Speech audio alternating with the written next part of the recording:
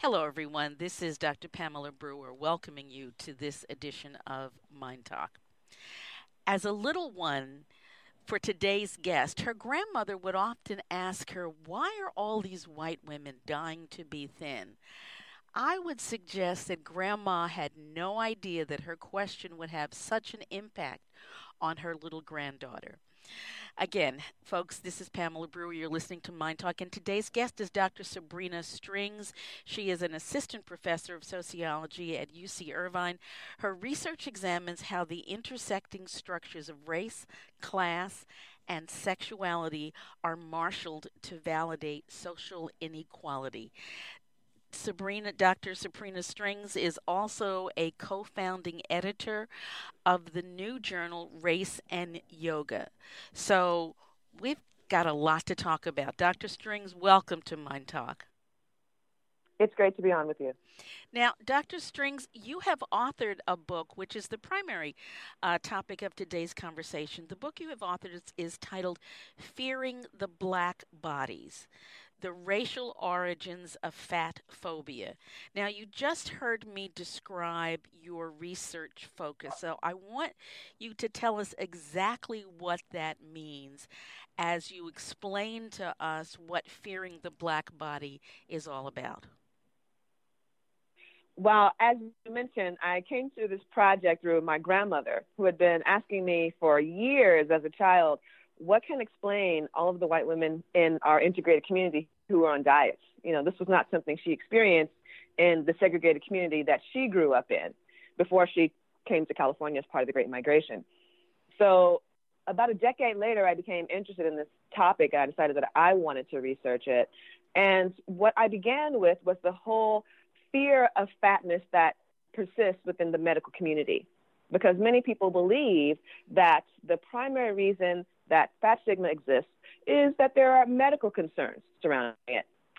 As I started to research the topic, I found that there were actually two world events that were critical to the development of fat phobia: the rise of the transatlantic slave trade and the spread of Protestantism. So this goes back long before any of the contemporary medical concerns. And when you say it goes back long before, you also take a look at how women, both black and white, were depicted in artwork. And so I'm going to ask you about Rubin. Rubin is certainly a painter of which many people are aware. And you tell us that his story helps us to understand the unfolding, I'm now quoting you, unfolding preference for full bodied white women. So, for those who don't know, give us a tiny second thumbnail sketch of who Reuben was and how his story impacts the story that you tell in Fearing the Black Body.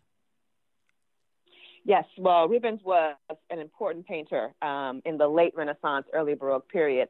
And we commonly remember him today for his voluptuous paintings of nudes in the Three Graces and Venus in front of the mirror.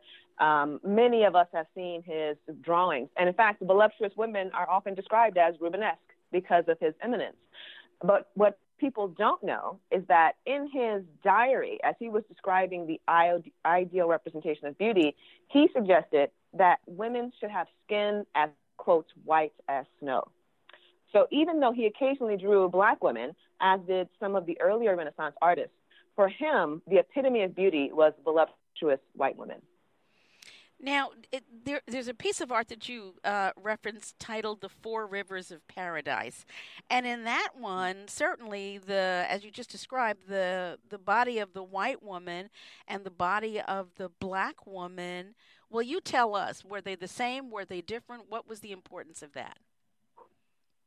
Well, this is how Rubens became an interesting character, because in the earlier generation of artists of the Renaissance, people like Titian, you would find that there was typically this idea that black women and white women had equally alluring and curvaceous physiques. And so that people wanted to be able to depict them as such, even if black women were thought to have a lower social standing. But by the time Rubens was drawing, there was much more of a conflict happening.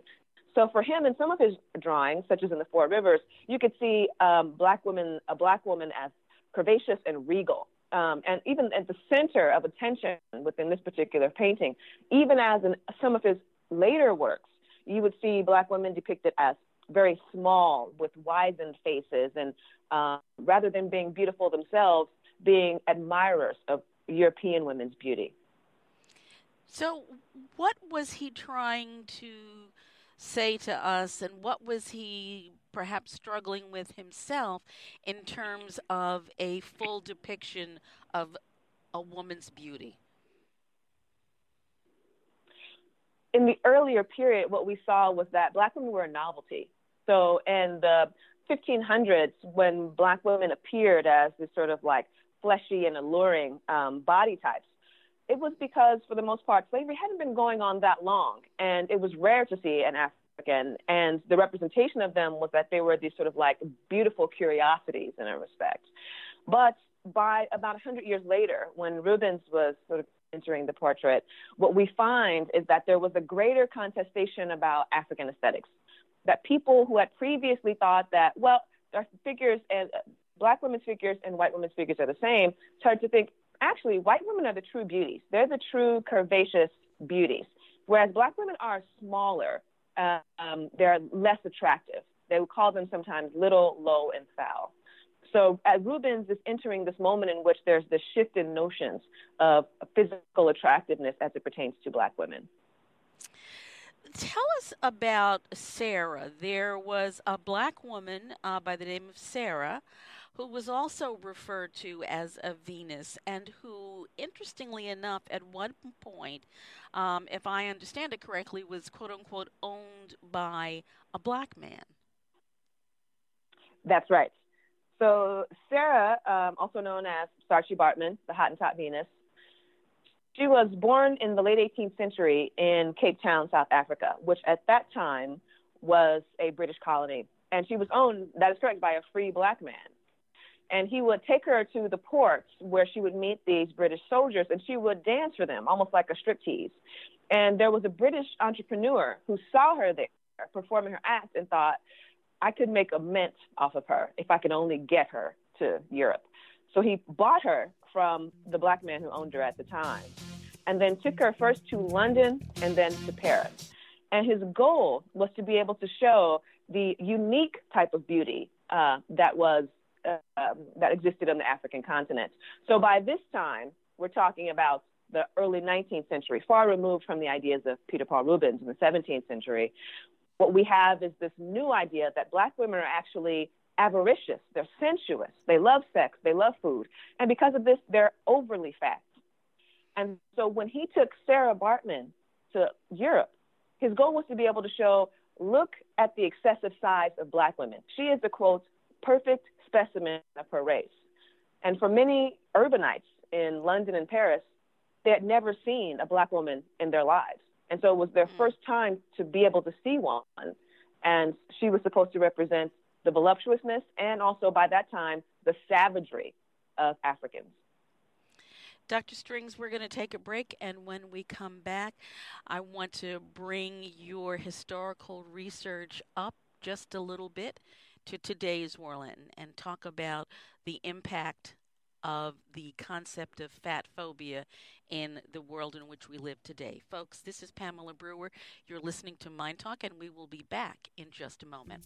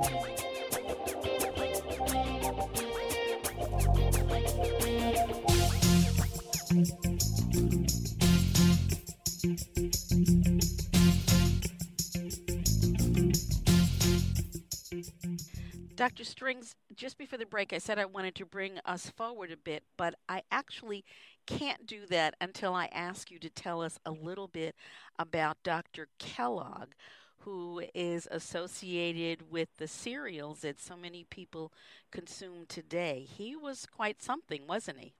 That's right. And I think many people aren't aware of the fact that he was actually a doctor, a medical doctor, in addition to being a Seventh day Adventist. And for him, he really wanted to be able to combine his religious intensity with his passion for medicine. And so, what he thought was the most important thing during his era, and he's now writing at the late 19th century, so many years removed from the image of Sarah Bartman in Europe. What he was concerned about was how slender so many white American women had gotten.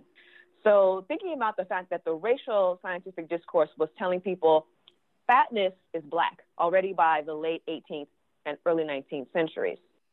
So that in America, by the mid-19th to the late 19th centuries, a lot of white persons had taken it upon themselves to constantly be on diets. Right? So going back to my grandmother's comments. So Kellogg said, we need to reform American women's physiques. We need to figure out a way to get them to eat more, eat the right foods, and to do it for God. To do it for God. Right. And he would not have been the first person who was both a doctor and some type of lay minister, because there was another guy who was a precursor to Kellogg by the name of George Shane, who was in London. And he had a very similar idea, which was that we've got to be able to reform the physiques of our countrymen and women. When he was writing, he was actually concerned about people being too fat. But by the time that Kellogg came along with very similar ideas, he was concerned about people being too slim. And so consider an American doctor writing in the early 20th century, trying to figure out a way to get women to eat more. That was his goal. And of course, today, we find that to be very shocking. Absolutely. Now we're going to leap forward just a couple of years. You talk about the BMI, the body mass index, which in today's world is very much seen as an indicator of health or the lack thereof. But you kind of have a different view. Talk to us about that. So the obesity epidemic, so I'm going to put that in quotes, is something that we have been apparently, according to the medical community, living with for the past 20 years. But what people often don't tell you is the history of how we came to BMI as a measure of health outcomes. BMI was actually created in the 19th century by a Belgian statistician, and he was very clear that this was not intended to be used to measure individual adiposity or the amount of fat on an individual person's body. And the reason should be fairly obvious. BMI is a measure of weight to health. And in that way, you can't really tell about an individual's adiposity, about their fat. Sarah, I'm sorry. Sabrina, let me interrupt you because there was some music that came in the background. So I just want to go back and ask you the question about BMI again. And if you would start the answer all over again. Sorry about that. That's okay. Dr. Strings, you talk about the BMI, the body mass index, and you say it is an arbitrary measure of overall health and mortality, which is not at all what we have certainly been taught to believe in today's world. So give us a little understanding of your position with respect to the BMI number. Absolutely. So BMI is actually a tool that was created by a Belgian statistician in the 19th century. And he wanted to be able to use it to determine average population weights. However, when it was adopted in the 1970s in the United States, it was being used in a very different fashion that he did not intend or recommend, which was to measure the fat on an individual person's body, their so-called adiposity. BMI is a poor measure of this, and I'm not the only one who said this. There have been journalists, including Nate Silver with 538. There have been psychologists like A. Janet Tomiyama at UCLA, and there have also been many physicians or people with PhDs in medical sciences, including Catherine Flagel, who works for the Centers for Disease Control. All of these people have shown that when you're looking at a measure of weight to height, you're not able to capture a person's adiposity. And for this reason, it's not a good tool to measure health outcomes. Nevertheless, based on BMI alone, we are supposedly in an obesity epidemic in which we're all supposed to be concerned about bringing our BMIs down. It's a completely flawed tool. And one of the major problems with it is that when we use it, we identify Black women as a threat to the public health because Black women often have elevated BMIs. And why is it that Black women have elevated BMIs? Oh, there's all kinds of reasons for this, actually. Studies going back to the 1980s have shown that Black women and men frequently have greater levels of muscularity than European populations. Similarly, what BMI studies have shown us is that Asian Americans typically have lower levels of muscularity and less bone density than European populations. And so when we look just at BMI, we're not able to capture body composition in any way, not bone density, not muscularity, not the distribution of fat on an individual's body. And so it leads to some confusing results. And again, it's often being used to suggest that Black women are too fat and must do something to tame their bodies. So for those people listening who are thinking, I am way too heavy. And, way too heavy very often is one's own personal view. And what is reflected in one's mirror is not necessarily what the outside world sees. But that nevertheless, what do you say to those people who are listening to you and say, oh, well, maybe it's okay to be fat. Maybe that's not such a bad thing. What do you say to them? I would say they should take a look at the work on health at every size, because this is a movement that is going on throughout the United States, but there's definitely a stronghold in the Bay Area of California, in which they're reminding people that if we're truly interested in being healthy, we can encourage people to adopt healthy lifestyles. We can encourage them to eat more fresh produce. We can encourage them to get more clean air and exercise and drink clean water. We also have to, of course, as a society, agree that we need to work hard to make these things available, because there are many communities in which they are not available. So what Health at Every Size says is that rather than focusing on the number on the scale, what we can do is engage in healthful practices in a way that is not attempting to terrorize populations and tell them they have to do this or, they're killing themselves, but is in fact uplifting and gives people the opportunity to feel well within themselves without feeling stigmatized for their size. You make a point in fearing the Black body about persons coming from other areas. You say, and I quote, we like to forget that Irish, Italians, Russian Jews, and Polish people were not always considered white in the United States. In fact, during the height of immigration for each ethnic group, they were racialized as part Negroid or hybrid peoples. Why is that important? That's important because the immigration of these individuals from their various countries in Europe to the United States contributed to the rise of fat phobia in the United States. And the reason is this. A lot of the discourse about Black people that was circulating in Europe, such as that surrounding Saartjie Baartman that we already talked about, made its way back to the United States.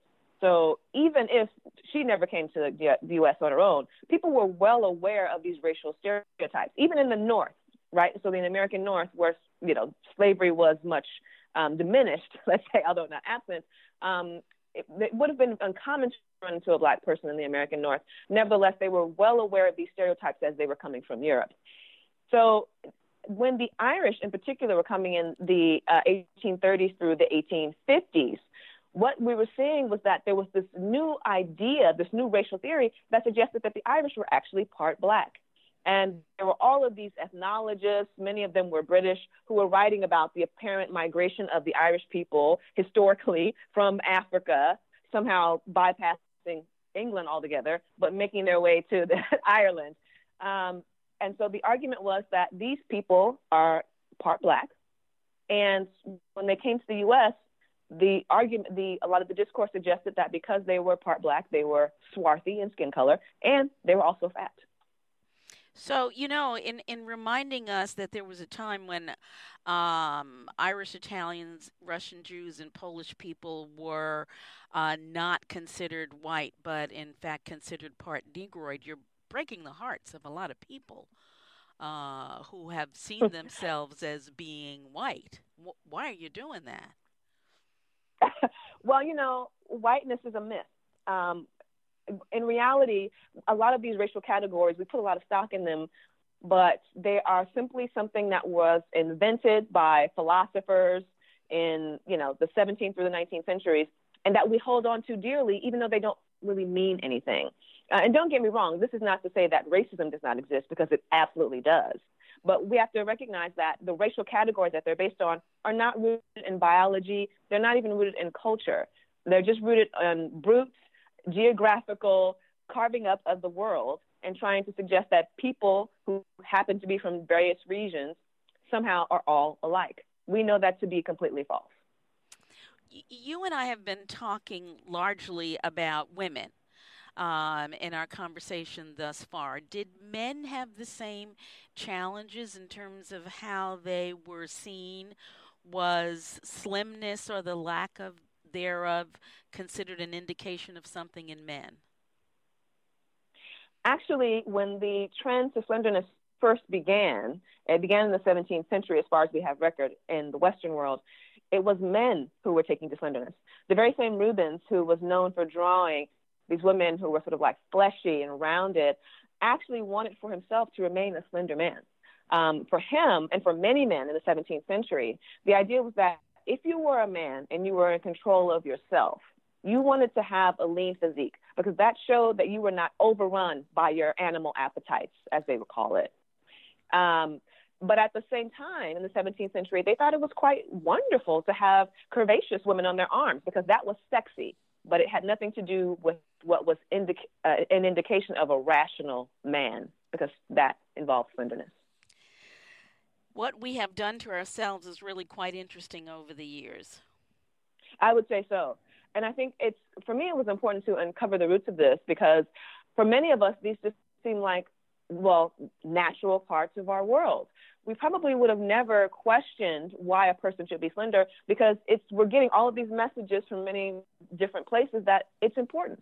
But when we look at the historical record, and then also, especially looking at the record within the field of medicine itself, we can find there were a lot of decisions that were made that didn't have to do with health outcomes, but instead had to do with religious fervor, and they had to do with race science.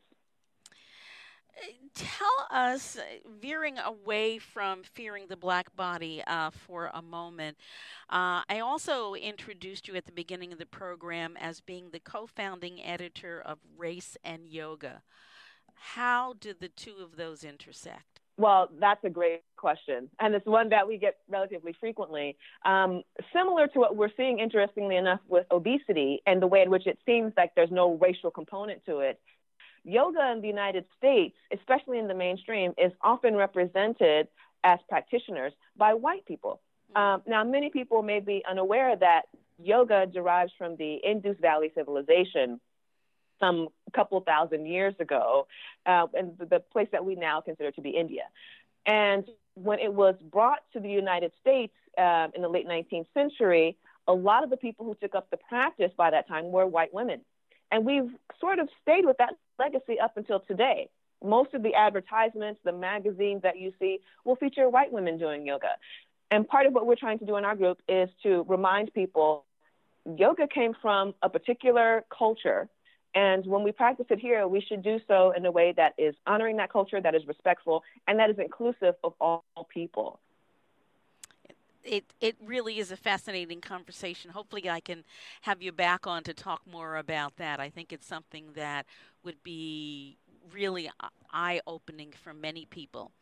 But As today we are running out of time, I have to ask you, there's so much more to fearing the black body than we've been able to get at today.